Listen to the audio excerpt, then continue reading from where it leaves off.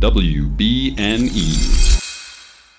Howdy, yokes. Before we get started today, we want to let you know that this episode of Bacon and Eggs is brought to you by Perspective Z. The brand new WBNE show! The brand new WBNE show! Oh my gosh, the show's not brand new. There's a huge back catalog you can listen to. But if you were ever like, man, I wish there were like some really experienced Gen Zers who made a podcast about their perspective on the world, who'd been doing this for like years and had like all this perspective that they could bring and just weighed in on trending topics just to know like what's going on. Like, by Perspective Z or by Generation Z for everyone. It's fantastic. There's a trailer for it right here. Have you ever wondered what Gen Z was thinking while half the generation was eating Tide Pods? Or what those gosh darn kids are up to these days?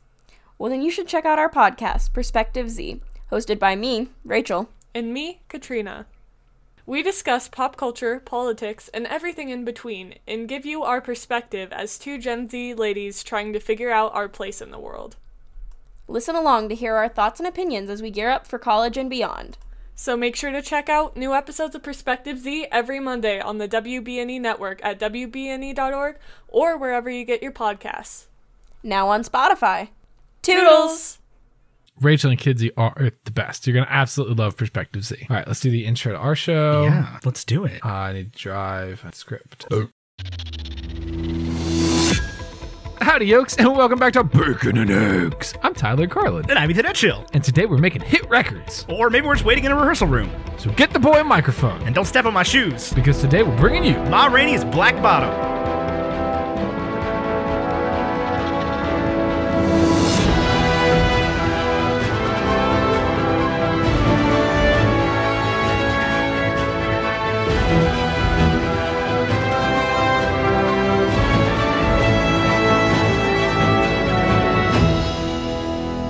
Ma Rainey's Black Bottom was directed by George C. Wolfe. It is the either second or third of Denzel Washington's trip through August Wilson's Century plays. Mm-hmm. It's called the what is it called? The Pittsburgh Cycle. The Pittsburgh Cycle. This is the only one that takes place in Chicago. Was filmed in Pittsburgh though. Filmed in Pittsburgh. Yep. If you're unfamiliar with the Pittsburgh Cycle, it is a series of 10 plays set in different decades from 1900 to 1990, and they're all written by August Wilson, and Denzel Washington is producing 10 movies based on those 10 plays, and this was the second one. Yep. The first one was Fences. About the 80s. No, not about the 80s. About like the 40s. Yes, 50s. Fences is 50s. Let me get back to the script here. It came out 77 days ago on November 25th, 2020 on a $20 million budget. It's a Netflix release, so we don't really have a box office idea of how it did. It got a 98% critic rating and a 76% audience rating and an 87 on Metacritic. I'm not interested in a negative review, but Ethan, do you have a positive review for this film? It's so interesting that you say I'm not interested in a negative review, because I did actually want to talk fairly heavily about the negative reviews for this movie. I'm scared that they exist, right? Because so there's 5 of them on Rotten Tomatoes. Chadwick Boseman's final film. I will give you one guess as to who didn't like this movie. Without looking, I will give you one guess as to who did not like this movie. Richard Brody. No, he probably did. This is his alley. I don't have a Richard Brody review here. I do have a review from one.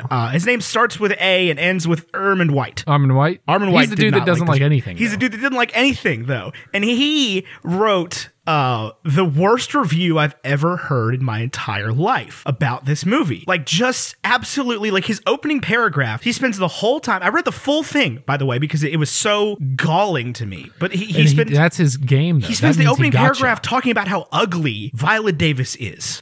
Ma Rainey's not supposed to. As if that's like her job in the world is to stand there and be pretty or something. Viola Davis is beautiful. Yeah, but like, that's not the point. Right. But I do want to highlight one extremely interesting negative review here. And this is listed as a Rotten Tomatoes negative review. It's from Dustin Chase of the Galveston Daily News. And he said, Davis, proving there are no limits or boundaries to her work as a performer, is monumental in every way as Ma Rainey. 2 out of 5. It feels more like a play and less like a film every time she is off screen. I can feel that, but also it's supposed to feel to feel like a play. It's supposed to feel like a play also when she's off screen. Like I think it was directed in this way on purpose, where when she's on screen, we're outside of the green room, so it feels bigger. Yeah, it's supposed to do that. Yeah. So this is the kind of theater that is. Well, first of all, do you have a positive review for me? I actually didn't pull one up, but let me see if I can get one. Or actually, if you want to get one, I have something I can do while you're doing that. Okay. So February this month, we're doing this movie because obviously Chadwick Boseman's final film. It's the first week we've really had a chance, and it's Black History Month. And I want to highlight a poem about the subject of today's film. The poem comes from Sterling Brown, whom Ebony Magazine once wrote was the literary historian who wrote the Bible for the study of Afro-American culture. So he knows what he's talking about. In 1932, he wrote a poem about Ma Rainey, which would be included in an anthology that won the Lenore Marshall Poetry Prize 50 years later. So the poem was written in 1932. It did not receive acclaim until 1980 when the anthology was released, and in 1982 he won the award. And the reason that it didn't win acclaim, and this is interesting to me, this is Black history I learned today doing research for this episode, was within the Black community as a whole, or the African American community as a whole, rural African American culture was not celebrated during the Harlem Renaissance the way that urban African American culture was, which makes sense, right? Because there's obviously easier communication in cities and things like that. So very fascinating to me that this poet, this historian was also a poet this whole time, but he got no credit for it. And yeah, his poetry didn't focus on the Harlem Renaissance and urbanization. It focused on rural African American culture. He wrote a poem titled Ma Rainey. It's 4 stanzas. Stanzas are the breaks in poems, right? And then there would be verses in a song. Yeah. And I do just want to read the 4th stanza. It is a poem from the perspective of a Black audience at a Ma Rainey show. So if I don't hit the dialect quite right, there's a reason for that. But this is the 4th stanza. I talked to a fella, and the fella say, she just catch hold of us some kind of way. She sang backwater blues one day. It rained for days, and the skies was dark as night. Trouble taking place in the lowlands at night. Thundered and lightning, and storm began to roll. Thousands of people ain't got no place to go. Then I went and stood some old lonesome hill, and I looked down on the place where I used to live. And then the folks, they naturally bowed their heads and cried. Bowed their heavy heads, shut their mouths tight, and cried. And Ma left the stage and followed some of the folks outside. There wasn't much more the fellow say. She just gets hold of us that away. And it's just about the blues and the time period. I thought it was fascinating. Thought it was very interesting. Little highlight of Black history here on Bacon and Eggs, where we probably have the most to learn. Yeah, absolutely. Yeah. I love this movie. I thought it was so good. This is fantastic. Have you seen Fences? You should watch Fences.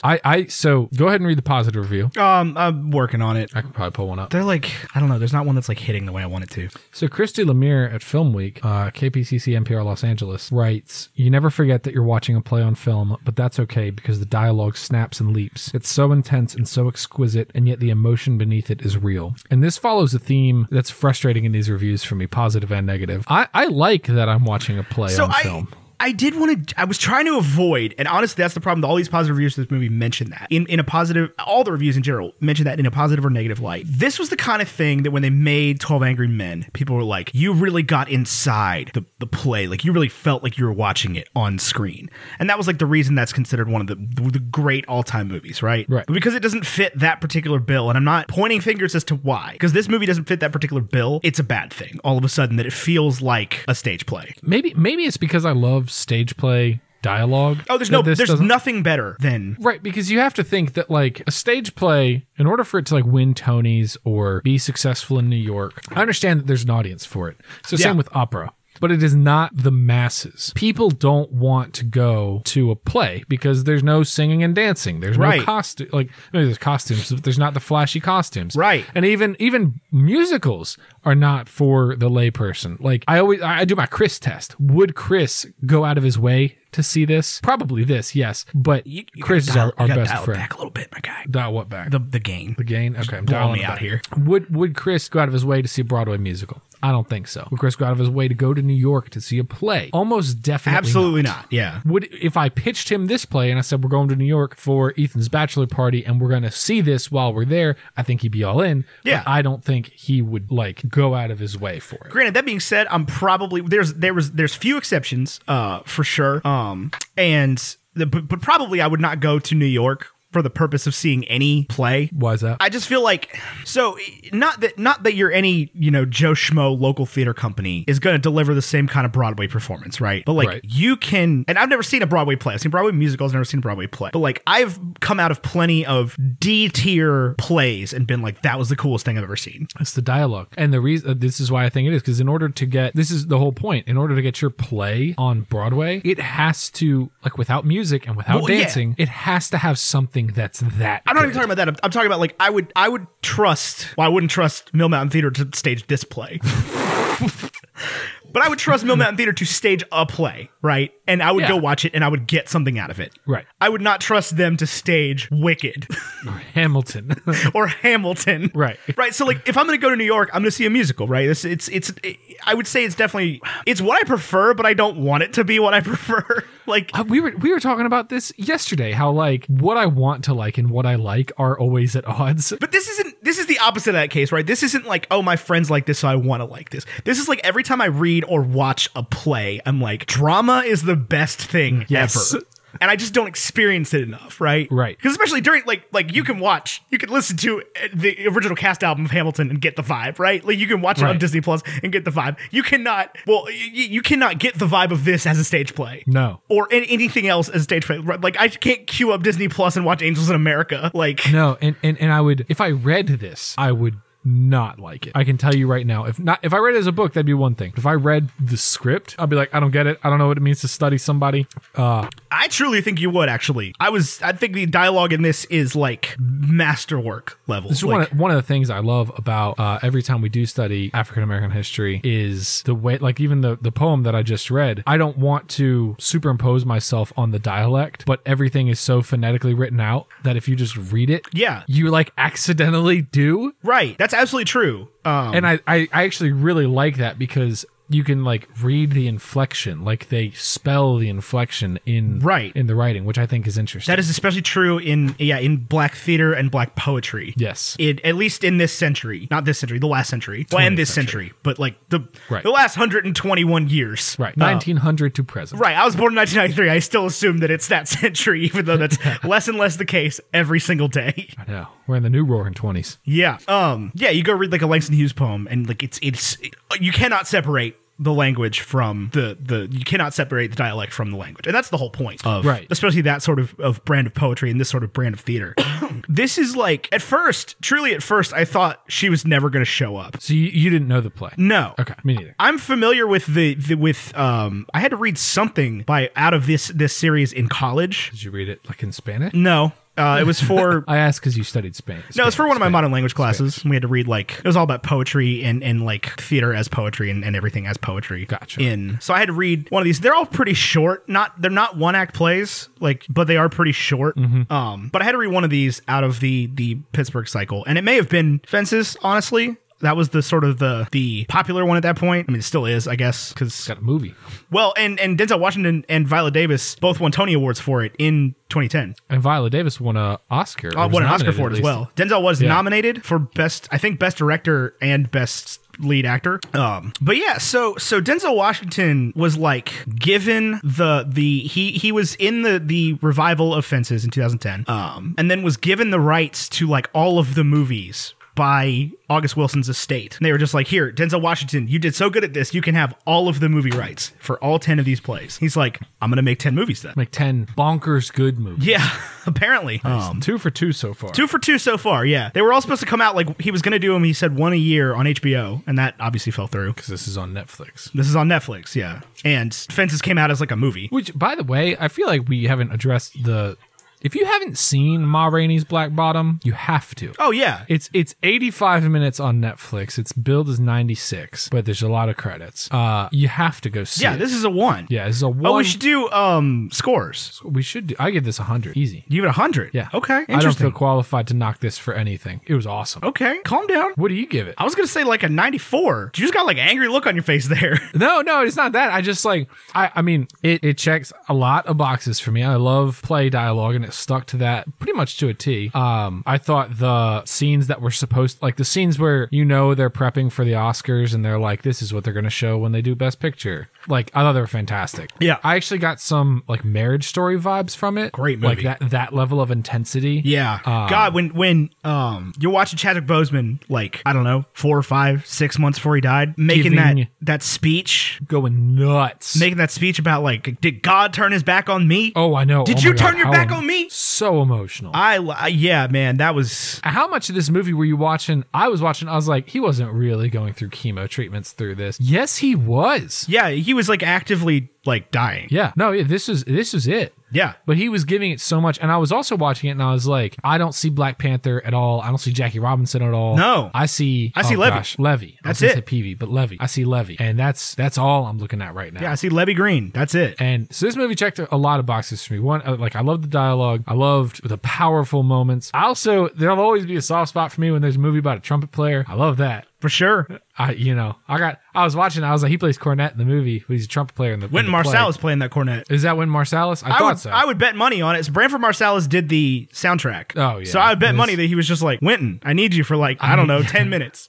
Yeah. Just come play some blues. Just come play some blues on a cornet. Yeah. I think that was a trumpet. I think he just liked the look of the cornet. I mean, sure, yeah. For his character. I couldn't tell you the difference though. Like listening to it, not a chance. You don't play jazz on a cornet. I know that. I think, well, yeah, but I think you do whatever you want. Well, yeah. That's the point of jazz in the 20s, or of blues in the 20s. Oh, that's the point of blues ever. Right. You do whatever you want. That's the same with jazz. Yeah. Well, certain schools of jazz. But watching this movie, I was like, I want to get a real brass-colored, not yellow, but like brass-colored, sort of deep, rich tone cornet to replace the trumpet on my stand for decoration in this office. I don't think I'm going to end up doing it. But I've got one. Do you? Yeah. Like a Conn-Selmer cornet from like 1941. That's what I want. Yeah, you like can't have it. Real orange, not yellow. Yeah, no, it's like brass, like bronzy. Yeah. So no, I get this at 94 or 95. Purely selfishly, like there was a lot of parts of this movie that were really tough for me to watch, especially at this current moment in my life, that I don't think will necessarily be the case in the future, but it just didn't hit for me today like other movies that I would give hundreds to. I will definitely say our system has caused me to reevaluate the way I give hundreds. So there are other hundreds out there other than It's a Wonderful Life? Yeah, I think so, because the first thing I thought of was Whiplash. Oh, see, I don't love this the way I love Whiplash. It's right there, but it occupies a lot of the same spaces. It does. But I don't love this the way I love Whiplash, and I just don't love this the way I love It's a Wonderful Life. Like, I don't think I will. So here's the thing. I give it 100 with almost zero rewatchability. Not because I wouldn't want to watch it again, but like I wouldn't introduce somebody to this movie. Like I cannot imagine a situation where I'd be like, we need to watch Ma Rainey's Black Bottom this minute. Even in the same way that I wouldn't watch like Interstellar with somebody. And Interstellar sucked. Yeah, you know? I can't relate with you there, bud. All I've thought about in the last week was watching Interstellar. I have had no time to. No, I absolutely, within the next 2 weeks, we'll make Caitlin watch this movie. I told Emily to watch it. She didn't watch it with me, but I The other told her thing, to. yeah, she's at work while I watched it. Because I literally finished it like as I pulled up to Zoom. But also, and I get that this may be some subtext that I am unfamiliar with. It may be some subtext that I will never get or should not get. I do not think the murder at the end was necessary to this movie. And that was really tough for me to watch. I think I can shed some light on that, actually. I felt like the movie made the point it was trying to make. So, are you familiar with the 1929 blues track When the Levee Breaks? I'm familiar with the Led Zeppelin song based on it, but no, I'm not familiar with the original. It's if it keeps on raining, the levee's gonna break. Yeah. So that's what I know the movie line. is. Yeah, that's what the play is. Yeah, he is the levee, and it keeps raining on him. Bad things keep a happening. I don't like the message that bad things turn people into killers. I don't like that either, and I don't think at the end of the movie anybody thinks he's justified in the murder. No, I don't think it's about justification either. I think that like he is a bad person and did a bad thing, and I get that he needs to fall from grace. He needs to be so unemployable that they hire a white man to record his songs. Oh, that hurt. And they really laid it on thick. White people can't swing, but black people can, but they don't have to play with a conductor playing blues. No, they don't. No, they don't. Yeah, you didn't have conductors back. You had band leaders, even in jazz. In the 20s? Yeah. You had big bands. Yeah. But you didn't have I wouldn't call Cab Calloway a conductor. I would call the man in this movie a conductor. He had a baton. But that's what I'm saying is like real musicians didn't need that back then for this kind of music. Cab Calloway, you want to talk about a singer. Right, and he would stand up there and wave his arms a little bit, and he would turn around and do his thing. Yeah. But no, I get that Levee has to break. And I'm not here to criticize the writing or whatever. I thought it was written beautifully. That was just, it was a little too far for me. That's why I'm giving it that 6 points. Because like what I'm not going to do is sit here and say and talk completely out of my butt and be like, well, I don't like the fact that this black playwright turned this black man into a killer. Because like obviously he's trying to say something that I don't understand, may never understand. I think, but I can see a lot of people trying to outwoke that argument and being like and saying exactly what I just said, but in earnest. I think there's also plays written 40 years ago where mainstream African American culture, still to this day more so than in white culture, but I think like the thought of shouting at God in that way was so taboo. Like it didn't bother me that much watching this movie, like seeing somebody mad at God. I thought it was a great commentary of like why were black people so in love with God when God was just constantly letting things happen to them. Right. Yeah. I thought that was a wonderful conversation. That was one of the best scenes in any movie made in the last 10 years, at least. Oh, yeah. Easily. Like, you put that up there, just that little passage. Put it up there with what, Ethan? With the greatest scenes, like you pull it out of the movie and, like, show it in classes.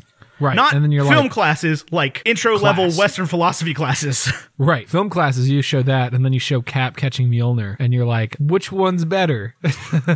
Yeah, film 101. Which one's better and why? Like, well, there's a few schools of thought here. But no, when Cutler snaps back at him and like shoves him up against the wall and is like, don't blaspheme my God, you won't say that about my God. And then he goes on that whole thing about like, I heard what he did. I saw what he did for my mom. That was a hell of a scene. That was a tough passage. That was incredible dialogue writing. Especially knowing Chadwick Boseman. That's what I'm saying. It's just even like, not that should lend anything to it. Not that we should let it lend anything to it, but like it's impossible to not think of it. Like this man died several months later from the worst disease. Right. This man had been dealing with the terminality of his illness for however long. 5 years. Yeah. Which was a really good brownie.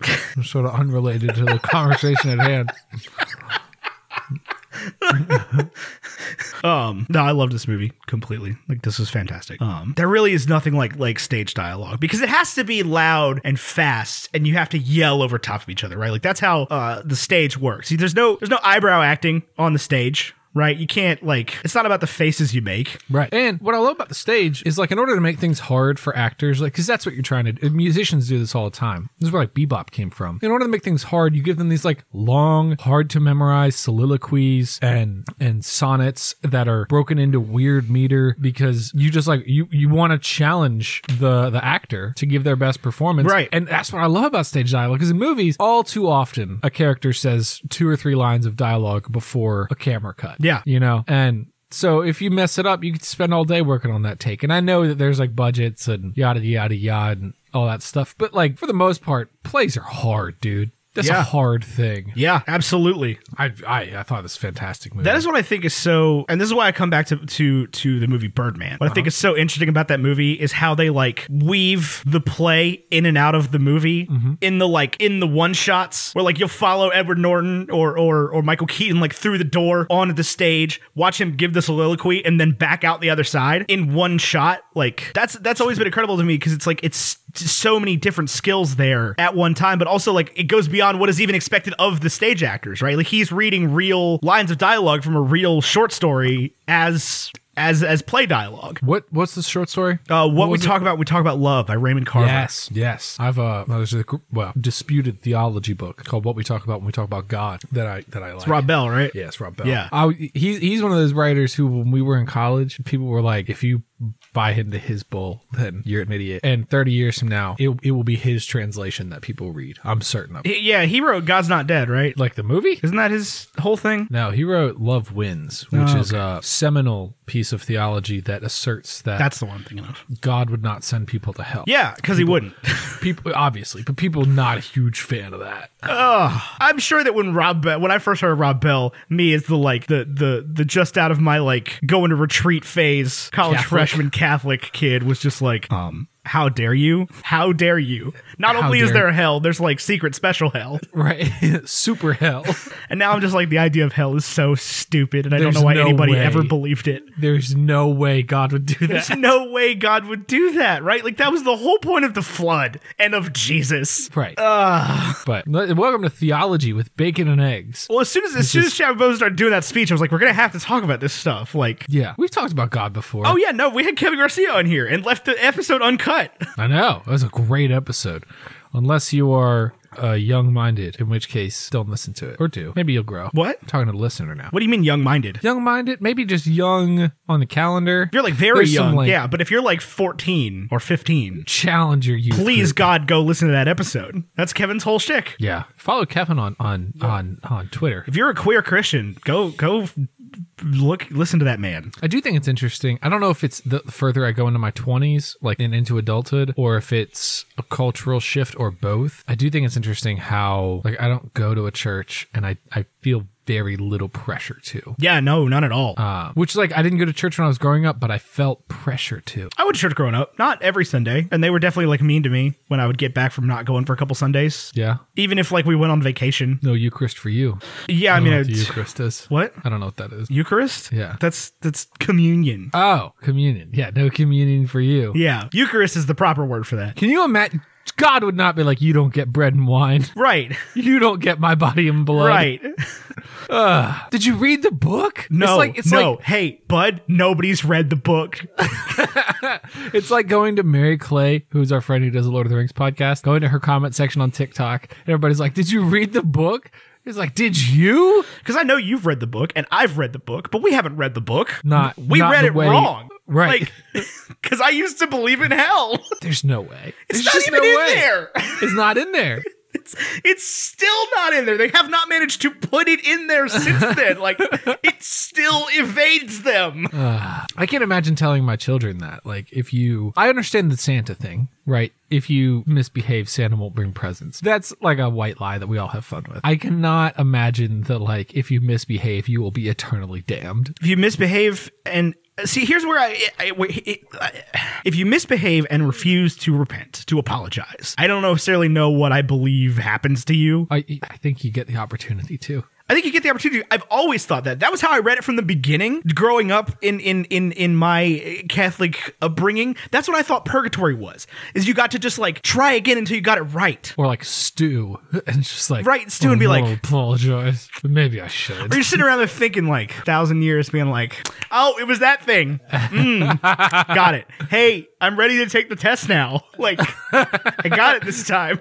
There's definitely not a test. And that was how I always thought about it. That's how I always thought about it. It was like when you go and you meet the maker and you repent. And then, but there's the at least to my knowledge, the Protestant way of thinking in some terms is like, you got to repent before you die or you're doomed. I thought that was the Catholic thinking. That's why they had the boxes. No, I mean, you could repent whenever and you should always be repenting. ABR, always be repenting. It's a new bacon and eggs No, t-shirt. it's cleansing. It's cleansing for your soul. I do like the sacraments. I like the Eucharistic mass. eggs. I like confession. I don't have like the issues that I have with the Catholic Church are not mechanical. They are like fundamental. I have an issue with the necessity for mass. I don't dislike the sermon. I dislike that you tell me I have to be there and I have to speak the language of the minister and I have to understand and I have to be able to sing in C sharp major. Well, the church that you saw for my mother's funeral was not the church that I grew up with at all. I don't know who that guy is, but not my priest. He's still a servant of the Pope Diddley, though. Yeah.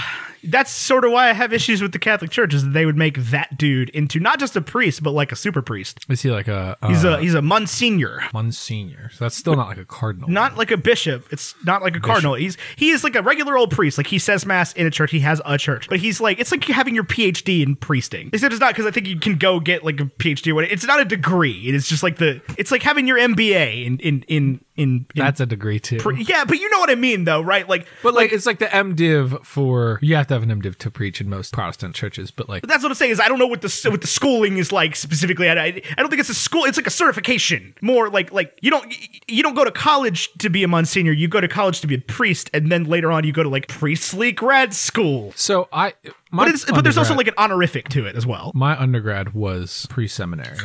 All but one class, which didn't matter because by the time I graduated, I decided I wasn't going anyway. Okay. I was going to go to Bethel in St. Paul because I love St. Paul. But Bethel is a Baptist college. I just don't think I would have done well. Yeah, I definitely would not have done well at Baptist college. I mean, the Baptists have historically not seen eye to eye about a whole lot of things. The closest I think to like doctrine that I would agree with is the ELCA. which is the Evangelical Lutheran Christian Association, where they like let gays preach and let women preach. Of course, I say that and somebody's going to be like, oh, excuse me, Tyler, in 1985, they denied a black man from preaching. Oh, I'm sure they did.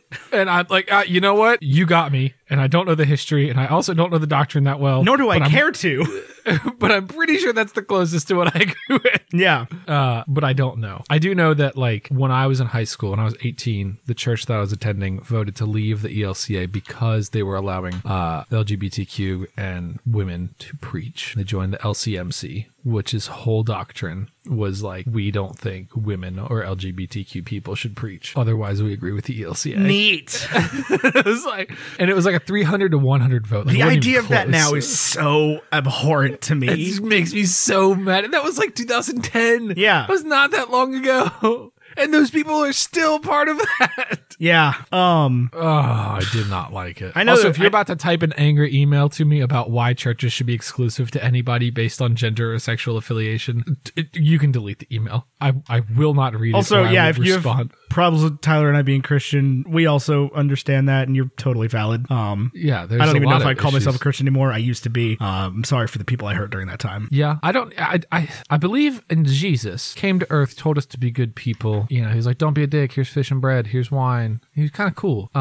And then he died on the cross and he came back. I believe that. I don't believe Native Americans came to, or Native Americans were obviously here. I don't believe Jesus went to the Native Americans, and I don't believe Islam. Studied that. I didn't jive with that one. I have no idea. Like I just like I grew up Christian. That's the easiest way for me to explain the afterlife at this point. The explanation on the afterlife, I'm a little hazy on, but it's not even that. It's just like I definitely believe in the afterlife. Yeah, and that like you should do your best to be a good person during your time on Earth. You should do your best to help others and to make people happy, and like, you know, I can only hope that's good enough, and if that's not good enough, I don't want to be there. And also, like, if I got it wrong, I'm okay with that, right? Like if I spend my whole life trying to exist and I die, nothing happens, like, well, first of all, I'm not gonna care, really, am I? Nope, don't get a second shot. But if I do, and if I am presented with the face of Abraham, or I'm presented with Abraham's not God to the Jews, to Yahweh, or whatever the Jews believe, or whatever the Muslims believe, or whatever the Hindus believe, if I'm presented with anybody else's idea of the maker, I'm gonna be like, hey, sorry, dude, like,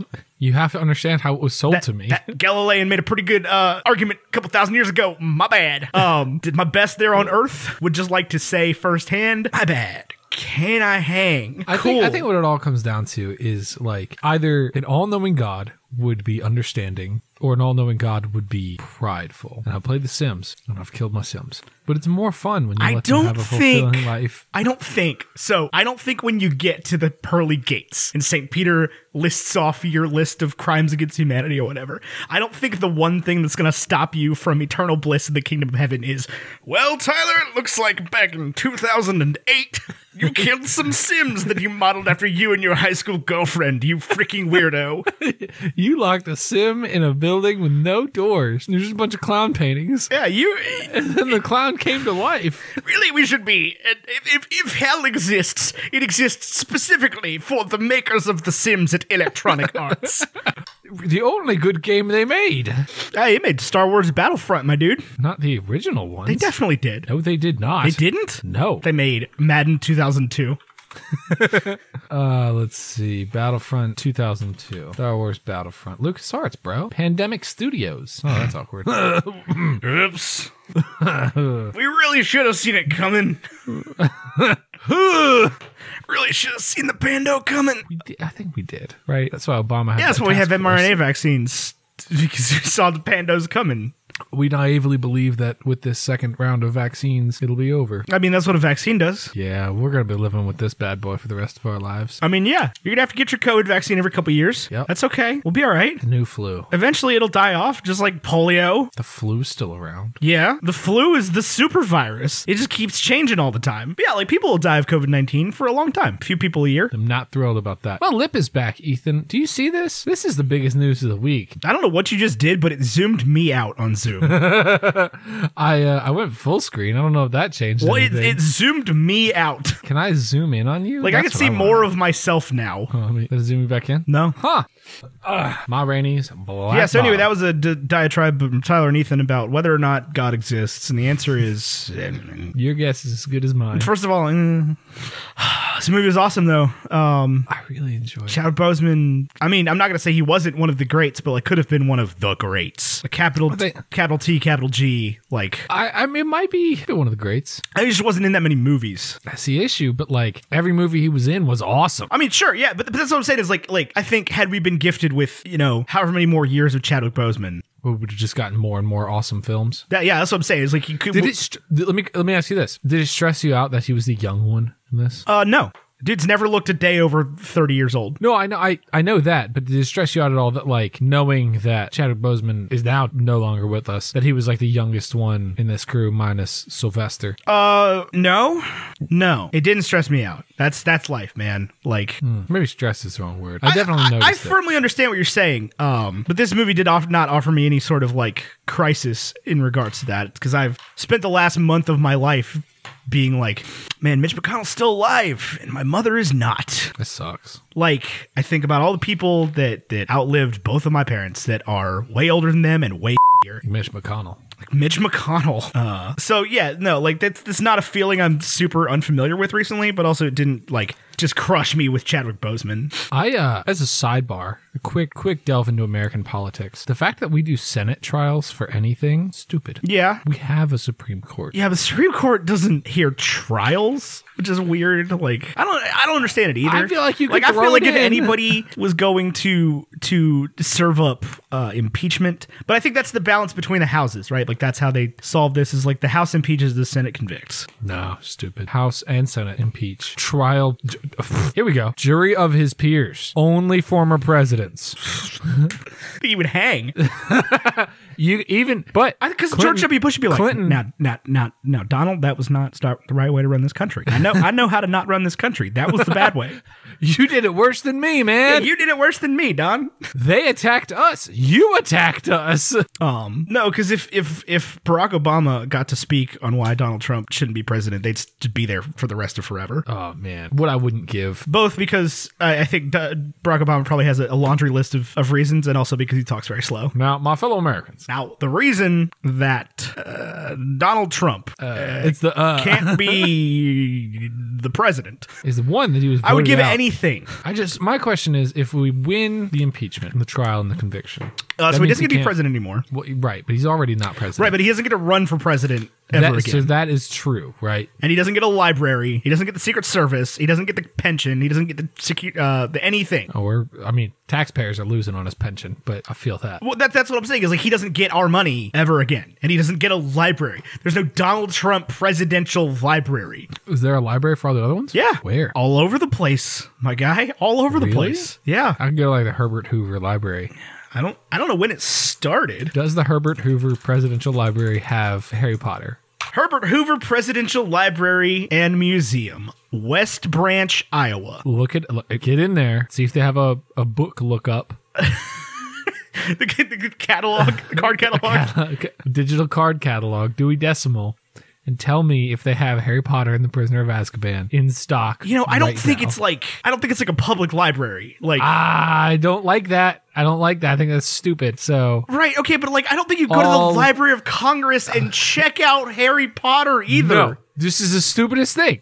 Library of Congress, they'll be like, it has every book. I'll be like, really? Does it have Harry Potter? People be like, no, that's stupid. Obviously, it doesn't have Harry Potter. That's every book? It's like 1 out of every 3 books sold. Okay, but also like the Library of Alexandria wouldn't have had Harry Potter. It's like there's a library is a complicated word. I don't know what they have in the presidential libraries, man. I've never been to one. There's not a president from Roanoke, Virginia, okay? Nobody's built a presidential library in Roanoke, Virginia, and I have never been to like anywhere else in the country to be like, I'm gonna go to the Gerald R. Ford Presidential Library. All right, I'm glad that you're upset. Here's the Library of Congress's website, loc.gov. You can search everything, or you can search audio recordings, books, films, legislation. Right, yeah, I'm sure there's a maps. copy of the Harry Potter books in the Library of Congress, my dude. I don't think you go there and check it out with your Library of Congress library library card. Okay, I think you do. Having fun is not hard when you have a library card, but it is hard to have fun at the Library of Congress. Also, if National Treasure 2: The Book of Secrets is to be believed, they lock half the stuff up in there anyway. You straight up cannot search the Library of Congress. It will not let you. Gerald R. Ford Presidential Library, by the way, is in Ann Arbor Charter Township, Michigan. So one of the best searches on Google for the Library of Congress was, does the Library of Congress have manga? Put that on a t-shirt. I don't know why, but put that on a t-shirt. We don't even have to have a logo on it. We just sell it. I think that's so good because I don't like manga, but I love the idea that you go in the Library of Congress, Go to the Library of Congress and check out some Naruto. Does the Library of Congress have fish with mustaches? Trout. Okay, but also the Library of Congress has Yeah, it does. what? We've got a whole bunch of stuff on trout, which doesn't surprise me. So the Library of Congress holds anything deemed to be I don't think this is all of what it holds, but they're the people that hold one of everything deemed to be historically or culturally significant, right? So that's books, plays, movies, songs, everything like that. But I'm not gonna go down to my local public library and freaking check out a copy of Point Break. That's not how libraries work. Where's the Blockbuster of Congress? Here's my question. You could go to your local library and check out Point Break. They definitely have it. That was the most Justin McElroy sentence I've ever said in my life, by the way. I'm not going to go to the Library of Congress and check out, I'm not going to go to my local library and check out a copy of Point Break. Where's the Blockbuster of Congress is one of my finest moments. I'm just going to toot my own horn there. It will not let me search the Library of Congress for this young British orphan wizard. It won't let me. Maybe they only have American stuff in there. It's Harry Potter and the Sorcerer's Stone. Sorcerer's Stone. Harry Potter and the Sorcerer's Stone. That's how British people would say it with an American accent. Harry Potter and the Philosopher's Stone, isn't it? Philosopher. Yeah, that's how they say that word. Philosopher. That's why the Christian parents didn't like it. Philosopher Stone. The Christian parents didn't like it because it was about witches and stuff. And none of them read it because it was about witches and stuff. And then they read it and they're like, this is a delightful tale about basically Jesus. About Jesus.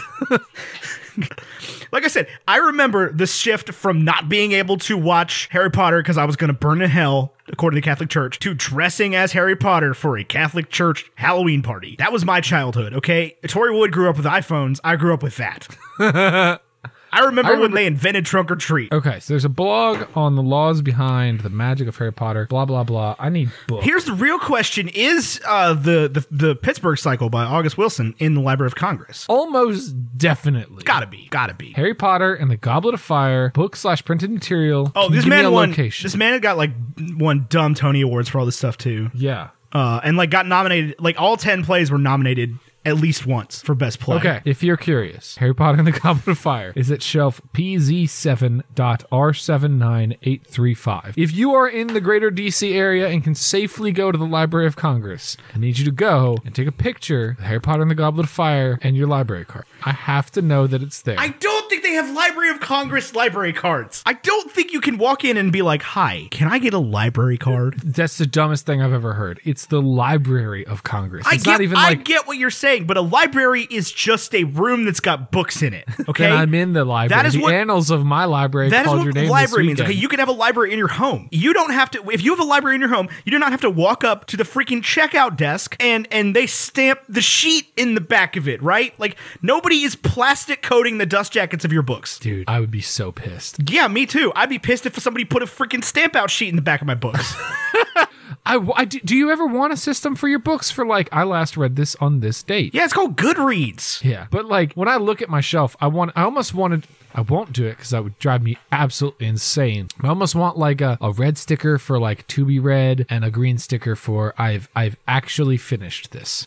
I just don't keep a lot of stuff on my shelves that I don't read. I buy books constantly. The book usually just doesn't go on the shelf unless it's been read. I am out of shelf space, as you may have seen. I noticed that, yeah. I had to reorganize my Pokemon cards today.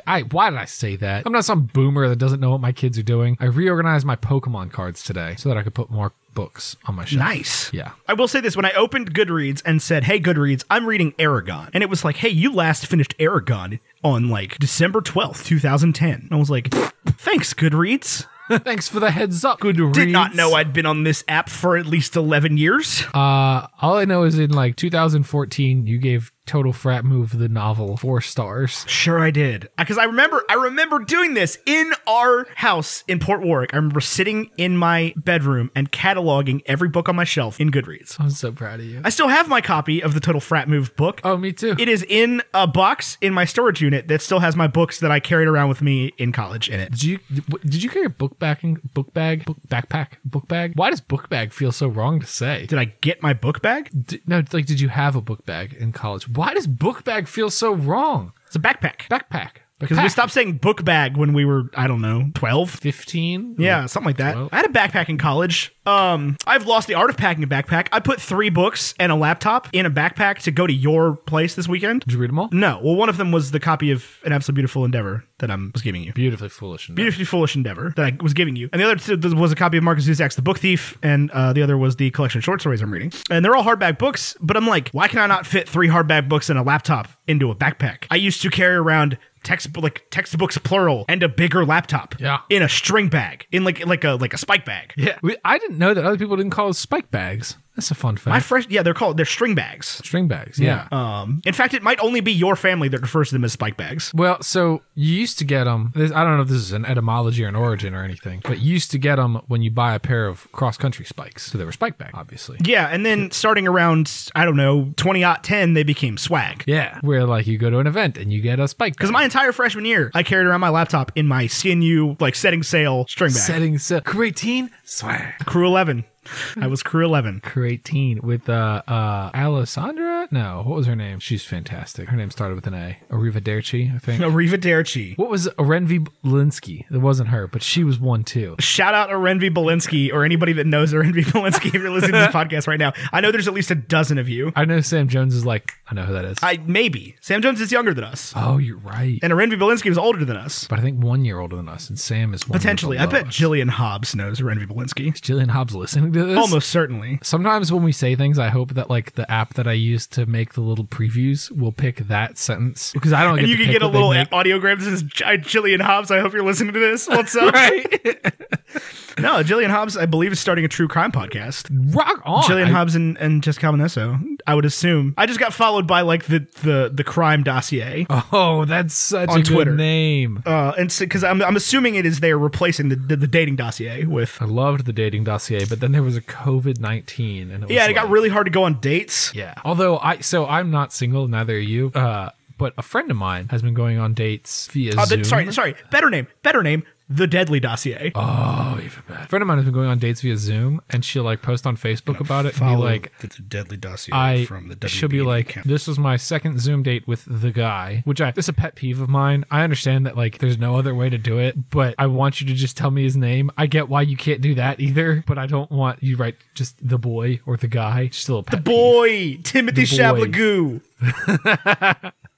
But she'd be like, when I'm on a second Zoom date, and he taught me how to make pancetta and risotto. Those are both carbs, but that's awesome. Keep your spoon in the pan the whole time. Did you say those are both carbs? Yes. Hey, bro, there's a panoramic on. You can eat carbs if you want to.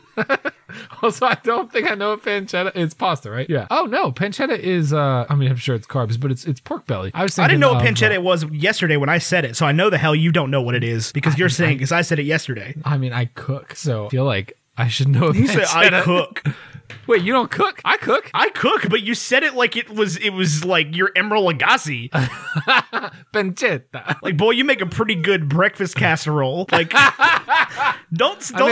out of your lane here. 3 years ago, before there was a pancetta, and I had to cook every meal for 3 mouths. How many mouths are in my house? 3. 3.5. We'll say 3 1/3. Plus, I'll tell you what, nobody likes food like your dogs like food. Nobody likes food like Stella. Like Stella. Stella's an extremely chill dog. Until it's dinner time.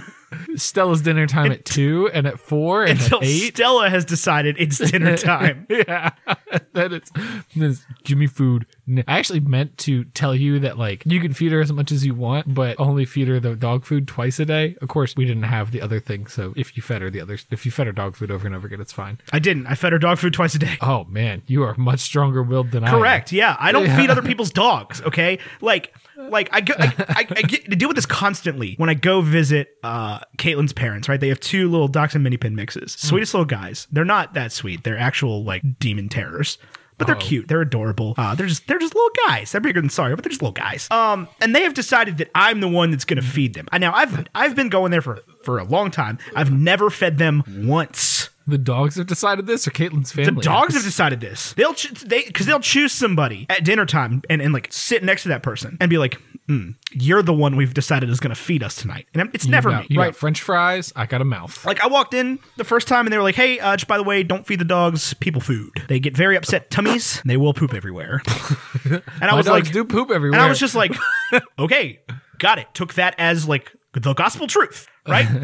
Figured if I feed the dog, it's gonna, because I heard a horror story of Caitlin's sister's boyfriend feeding the dog and then pooing all over his Air Force Ones. Well, this is why I don't bring my Air Force Ones to my girlfriend's parents. I don't have a girlfriend, but to my wife's parents' house. That's not true. My brother-in-law. This is a fun fact about my brother-in-law. He has like 300 pairs of Jordans. Anyway, on with the story. Air Force Ones are not Jordans. I know. Okay, just make sure you know that. I'm familiar. Michael Jordan. His shoes are not Nikes. Well, they are made by Nike, but yeah. So I don't feed the dogs. It's like they said, hey, don't feed the dogs. So I just still don't feed the dogs, and like they get enough people food from the other people in the house who feed the dogs, and so I'm just like, you know that one of the girls is going to feed them. These dogs know this, but they look at me. They sit next to me. Like I'm not the one. Do you look like somebody who's giving food off your plate to other people? Apparently, people seem to think this all the time. So you watch my dogs, and you only fed them twice a day? Yeah, I fed them twice a day. So we have a system worked out with her vet where she can eat low sodium cans of veggies literally whenever she wants. Okay. But we ran out before you came, and I didn't have time to go get more, so I just didn't tell you about it. I could have picked some up. That probably would have made my life easier. She was very mad at me most of the time. Around 2 p.m. Around 2 p.m., yeah. She would go from sleeping to squeaking. Thank you, by the way. I don't know if I said thank you for coming and watching my dogs, but I very much appreciate you doing that. Hey, it's no problem. I hope you liked this house. I hope you liked my guest bed. I do like your guest bed. Your guest bedroom has the opposite problem as it had in the old house. And that it's cold. It's very cold. It's very cold. It's very cold. I think in the summer it'll be very hot, so it's got that going. I don't know though. Maybe that's like being cold. I think is like a frog room thing. Yeah, but in the summer, the hot air will go into the garage, and then it'll be like, oh, gotta go up. Right, but the wind will also go into the garage. It's windy in summer. It's always windy. You live on top of a hill. I do. Let me tell you, it was windy one night while you were gone, and your house makes a lot of noise. Really? Yeah, I wouldn't know. All I hear is just like dog house crying noises. And baby crying and wife crying and me crying. All I hear is tears. I did not cry. No? No. Maybe if you borrowed one of my books. And I did spend the first night there completely by myself with the dogs, which was terrifying. Really? Yeah, it's just like out in the middle of nowhere in an unfamiliar house that's making a bunch of noise at me. Hey, I don't know if you know this. I've like been through some shit in the last couple months. This house is safe. Like, but like I'm still not 100% put together right now. Like I haven't spent a whole lot of nights alone, and I've spent very few nights alone in someone else's house. You had Stella. She's a guard dog. Yeah. The intruder would come in and Stella would be like, feed me. Yeah, the intruder would come in with a can of low sodium veggies. And she'd be like, hi, you're my best friend. They haven't fed me any low sodium veggies in the last 5 days. Give me the food. Yeah, so I fed him when I woke up, and I fed him at dinner time. That was it. That's insane. I mean, that's what you're supposed to do. But she just, as long as I'm working from home, I have to. Oh, yeah. Like, if she had started in on me while I was, like, recording, I'd have been like, yeah, here's a bagel, my dude. Like, go for it. Here's some pizza bagels. Here's an everything. Yeah, here's 11 bagel bites. See you later. Enjoy. She's so noisy.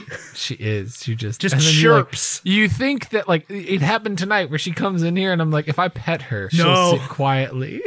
No. She just cries more. She's so sweet though. Did they sleep on the bed? She did. He did not. Really? He wouldn't use the puppy stairs. Yeah, he can't figure him out. You got to pick him up. I was not picking him up. I I don't particularly want them to sleep on the bed. Not really my thing. But Stella was just like, I'm gonna sleep on the bed. She loves this bed. The You keep memory throwing me foam. off, I'm gonna come up. And without fail, I'd wake up in the morning and she'd be right there next to me. And Sawyer would be sleeping in his bed, glaring at me, just like, I could have been on that let me bed up. too. And like I tried to show him how to use the puppy stairs. He wouldn't use the puppy stairs. He would like walk across the top of him and be like, what is this nonsense? And I would set him down on the puppy stairs and he would walk up them and then just be incapable of doing that. That's so funny. So that was my deal. I was like, dude, if you can get up the puppy stairs, you can sleep on the bed. He's so cute. He's my buddy. He sleeps under the covers with me. Stella sleeps in my closet. So yeah, we would throw Stella off the bed and she would like put herself to bed for 5 minutes and then be like, time to get back on the bed.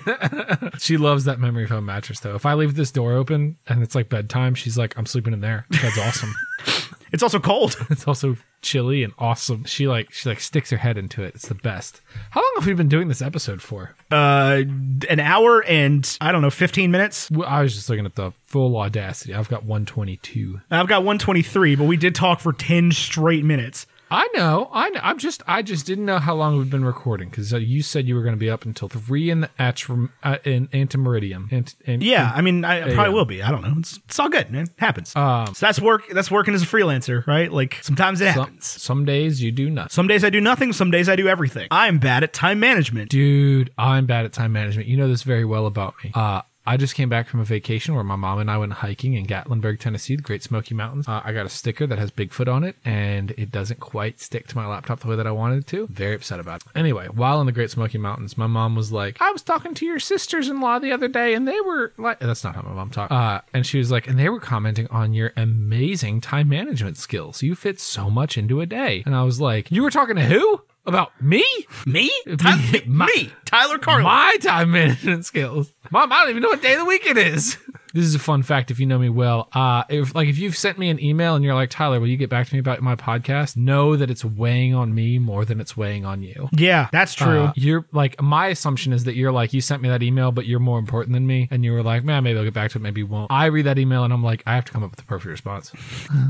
Yeah, that's the big thing. It's like, people are like, how do you have 96 unread text messages? I'm like, I've read them. I know what they say. I'm not responding to them yet. I have to think about I will them. eventually respond to them. And what will happen is somebody will text me back and be like, hey man, just check in on this. And I got to come up with I'm so sorry. XYZ. Per my last email. Yeah. This is why. And they're always like, yeah, totally cool, man. Just needed to know stuff. Take your time. This one dude that bought a copy of my book exactly 3 hours after my mom died and sent me a really nasty email yesterday that was just like, hey, F face. He didn't call me an F face, but he was just very mad at me that he hadn't got his book yet. And I was like, dude, straight up missed your email. Missed the email telling me you bought one. My bad. Sending it out today. Like had a couple things going on. Bad timing. And it's a one-man operation. Yeah, and he hit me back and he was like, this is pretty unprofessional. And I'm like, I don't care. Sorry. Sometimes things are unprofessional. Sorry, okay? dude. Like, you bought a photo book from an artist. Be all right. There's no words in it. You don't have to, there's no narrative. I mean, there's a narrative. But I was about to say.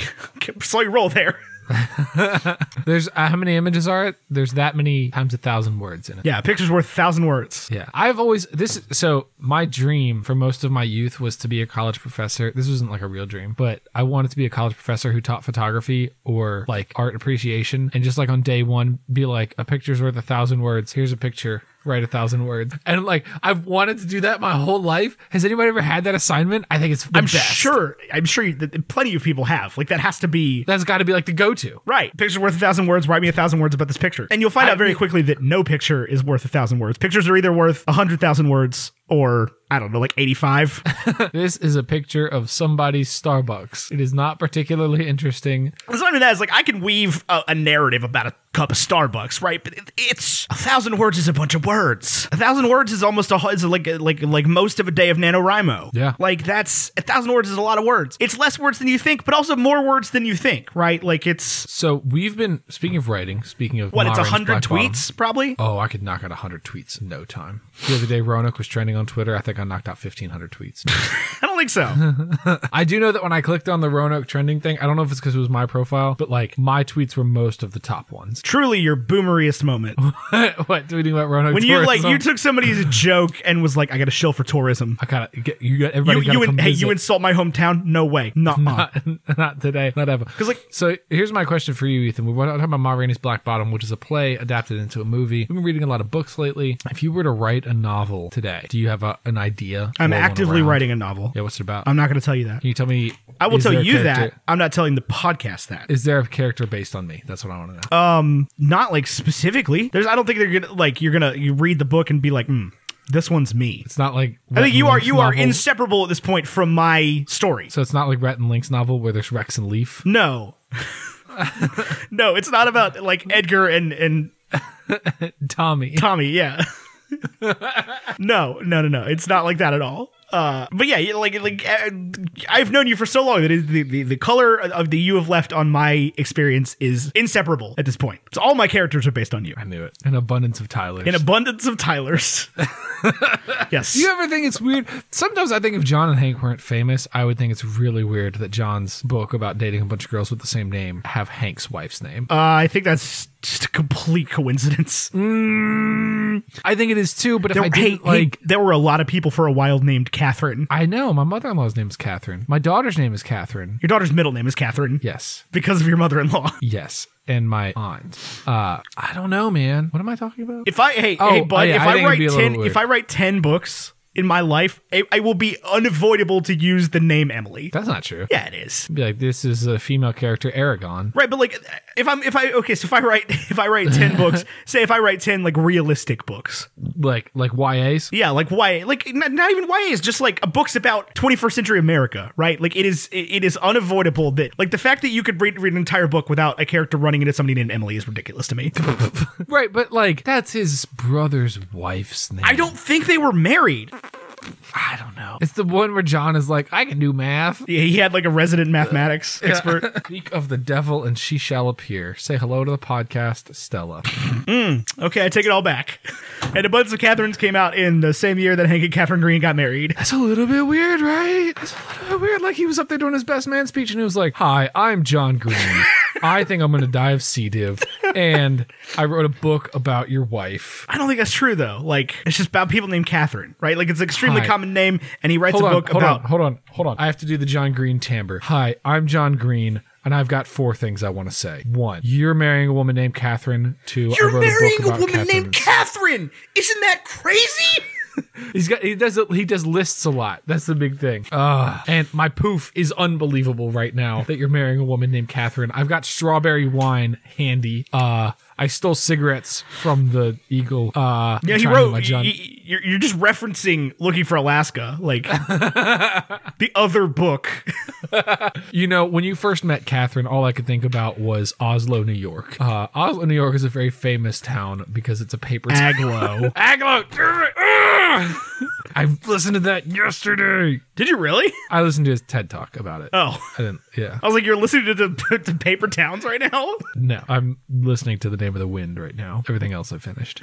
Well, I have some eyeball books and Name of the Wind. About halfway through Aragon. Nice. It's pretty good. It has held up. I'm curious to read this. And the other day, somebody was like, you remember Pendragon? I was like, yes, no. I read all of those books in like 2017. Really? Yeah, like listened to all of them. All 10 like of them. During the podcast, you were like, hold on, let me pause watching the MCU. Maybe Let's right check out before? Pendragon. Maybe right before. It was either 2016 or 2017. I was working in Yorktown at State Farm. Because I have vivid memories of like listening to them on Outback in my car on my lunch break. On Outback? No, like Outback of the office. Oh, I was like, you drove a Subaru, or you were Outback of an Outback Steakhouse, or you were on top of an Outback Steakhouse, which is also a parking garage. Why or would you had like a Casio Outback. A Casio? What is a Casio Outback? It's like a Walkman, but like You've never heard of that audiobook service called Outback? I know. No, Actually, actually, there are other audiobook services out there that like occasionally I get emails and they'll be like, "Hey, you should try our service." And I'm like, "No, I did I give the Bezos service." I did torrent all of the Pendragon books on audiobook Nice, because I didn't You have the can't- money to buy 10 books in a month. You can't listen to them at 1.5 if you torrented them. I wasn't listening to them at 1.5 back then. Have you graduated from 1x? Are you at 1.5 on everything now? No. Oh, Why would I be? I don't know. I might slow down Name of the Wind. I really want it to be over so that I can be like, I finished this hard book. But at the same time, I'm like, I really need to listen to this at a normal speed because I can't follow it at all. I think I listened to the max I listened to The Wise Man's Fear was 1.3 I was doing Name of the Wind at 1.5 today. because he gets real slow at the end. He meets like a group of people that talk real slow for like the third of that book. So I bumped it up a little bit because I was like, this is just Zootopia. Like I cannot. Ma Rainey's Black Bottom. Do we have listener reviews? I don't know. You forgot to ask for them on Discord. Sorry, Discord. 78 of 100. I haven't read this review yet. If it's terrible, then I'm so sorry. Liam 2.0 says, if you can make it through long patches of nothingness, you're in for extremely compelling monologues that transport you to other worlds, despite the characters being trapped in a building.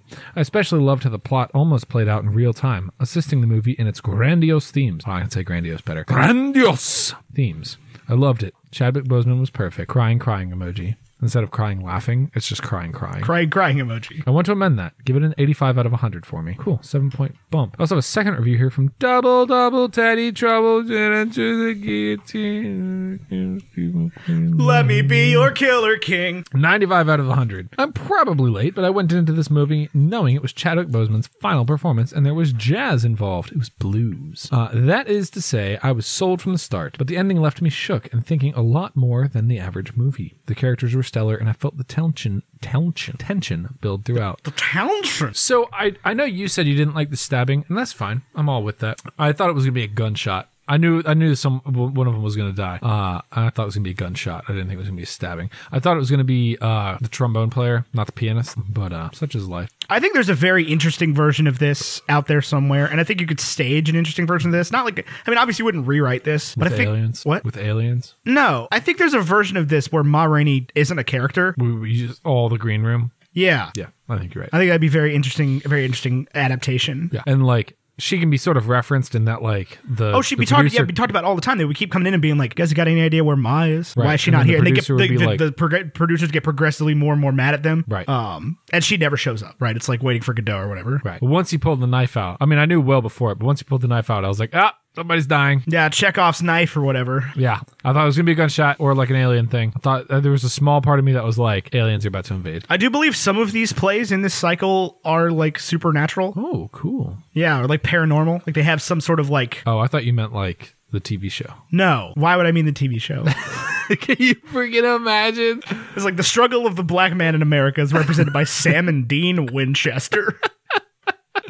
Monster of the week. The monster is the white man. But it is. Yeah. And then I have one more listener review from Discord. 80 out of 100. The most wonderful Claire says, I always enjoy watching more play adaptations. Great to learn about people who don't look like me. Some parts weren't perfect, but I liked the story. I thought it was all perfect. Viola Davis deserves the Oscar for this one. 100%. I'll be upset if she doesn't get it. Yeah, I definitely haven't seen anything that would rival this Compete. Yeah. in any category. And granted, Golden Globe, like Best Picture nominations came out, and I had heard of almost none of them. Yeah, this got one, I think. I hope so, but I don't really care for the Golden Globes. I don't so, either. They're really dumb. Too commercial. Golden Globe nominations. Let's see what they. More of an Oscars guy. I'm definitely more of an Oscars guy. Let's see what Well, they yeah, cooked up 100%, though. but- Best motion picture drama. It did not make it on the list. Did Sonic the Hedgehog make it? No, you got The Father. Oh, Mank was supposed to be really good. I wanted to watch that one. Is that like the TV show Monk? No. That was a cult favorite when it was on television. And now I don't know a single person who posts about it on Tumblr. I don't know anybody that posted anything about Tumblr. I do really like Monk though. Monk. Yeah, I've heard of that. I've heard of Nomadland and I've heard of Promising Young Woman. I have not heard of The Trial of Chicago 7. Nomadland was sweet. What'd you say? I heard Nomadland was Same. sweet. I've heard it's the front runner for sure. Yeah. Viola Davis got a nomination for this for best performance by an actress in a motion picture. Yep. Carey Mulligan got a nomination for Promising Young Woman. I just watched a Carey Mulligan movie called The Dig on Netflix. It was all right. I watched Sarah Chalk. It was really pretty, but Firefly not Lane. that great. Chadwick Boseman also got a nomination for this. I freaking hope so. He Chadwick killed Boseman's it. up against Riz Ahmed, Anthony Hopkins, and Gary Oldman. That's a good list. What about the Snyder Cut? Where's that? It's not out yet. Are we covering the Snyder Cut? No, absolutely not. Best motion picture, musical or comedy. You got Hamilton, Borat, subsequent movie film, music, Palm Springs, and The Prom. Hamilton. Yeah, Hamilton got a Got a Golden Globe at least. Golden Globe nomination. It's not part of the EGOT, so it doesn't really matter. But he's gonna get his Oscar this year. So does he have the Oscar? Lin-Manuel? No, that's the one Yeah. he needs. Oh yeah, he's got it. It's in the bag. I mean, I definitely know these names that are nominated for the Golden Globes. Like the people that needed to come out to make the successful awards year happen definitely came out. I don't know what these movies are, but It's not one of those years where it's like Quentin Tarantino and gonna hear a lot about. Sounds like we're gonna hear a lot about Mank. Gonna hear a lot about this. Gonna hear a lot about The Father come Oscar season. well, I guess I need to watch those. Although like a few years ago, 8th grade led every category going into actual Oscar season, like all the other award shows, and then it wasn't nominated for a single thing. Yeah, this isn't any other year though. I'll tell you this: true. best performance by an actor in a supporting role. You got Sacha Baron Cohen, Daniel Kaluuya, Jared Leto, Bill Murray, and Leslie Odom Jr. And I've Leslie. seen none of these movies. Leslie Odom Jr. guaranteed. For One Night in Miami, Bill Murray for On the Rocks, Jared Leto for The Little Things, Daniel Kaluuya in Judas and the Black Messiah, which sounds awesome. I think Hollywood's done with Jared Leto. I don't think they are. I gotta stop putting him in stuff. When I say Hollywood, I mean me. The Trial of Chicago 7 is an Aaron Sorkin movie, apparently. Oh, maybe we should watch that. Yeah, maybe. Aaron Sorkin, he likes to put Jeff Daniels and stuff, right? Yeah, he put Jeff Daniels in The Newsroom. We should watch more Jeff Daniels movies, is what I'm trying to pitch. Okay. Well, we're not doing it next week or the week after that. I know. We have announcements for next week and the following week. Next week, we are covering Cinderella 2012. No? Not 2012. Really? Rodgers and Hammerstein? Yeah, no, that's the old one, I'm pretty sure.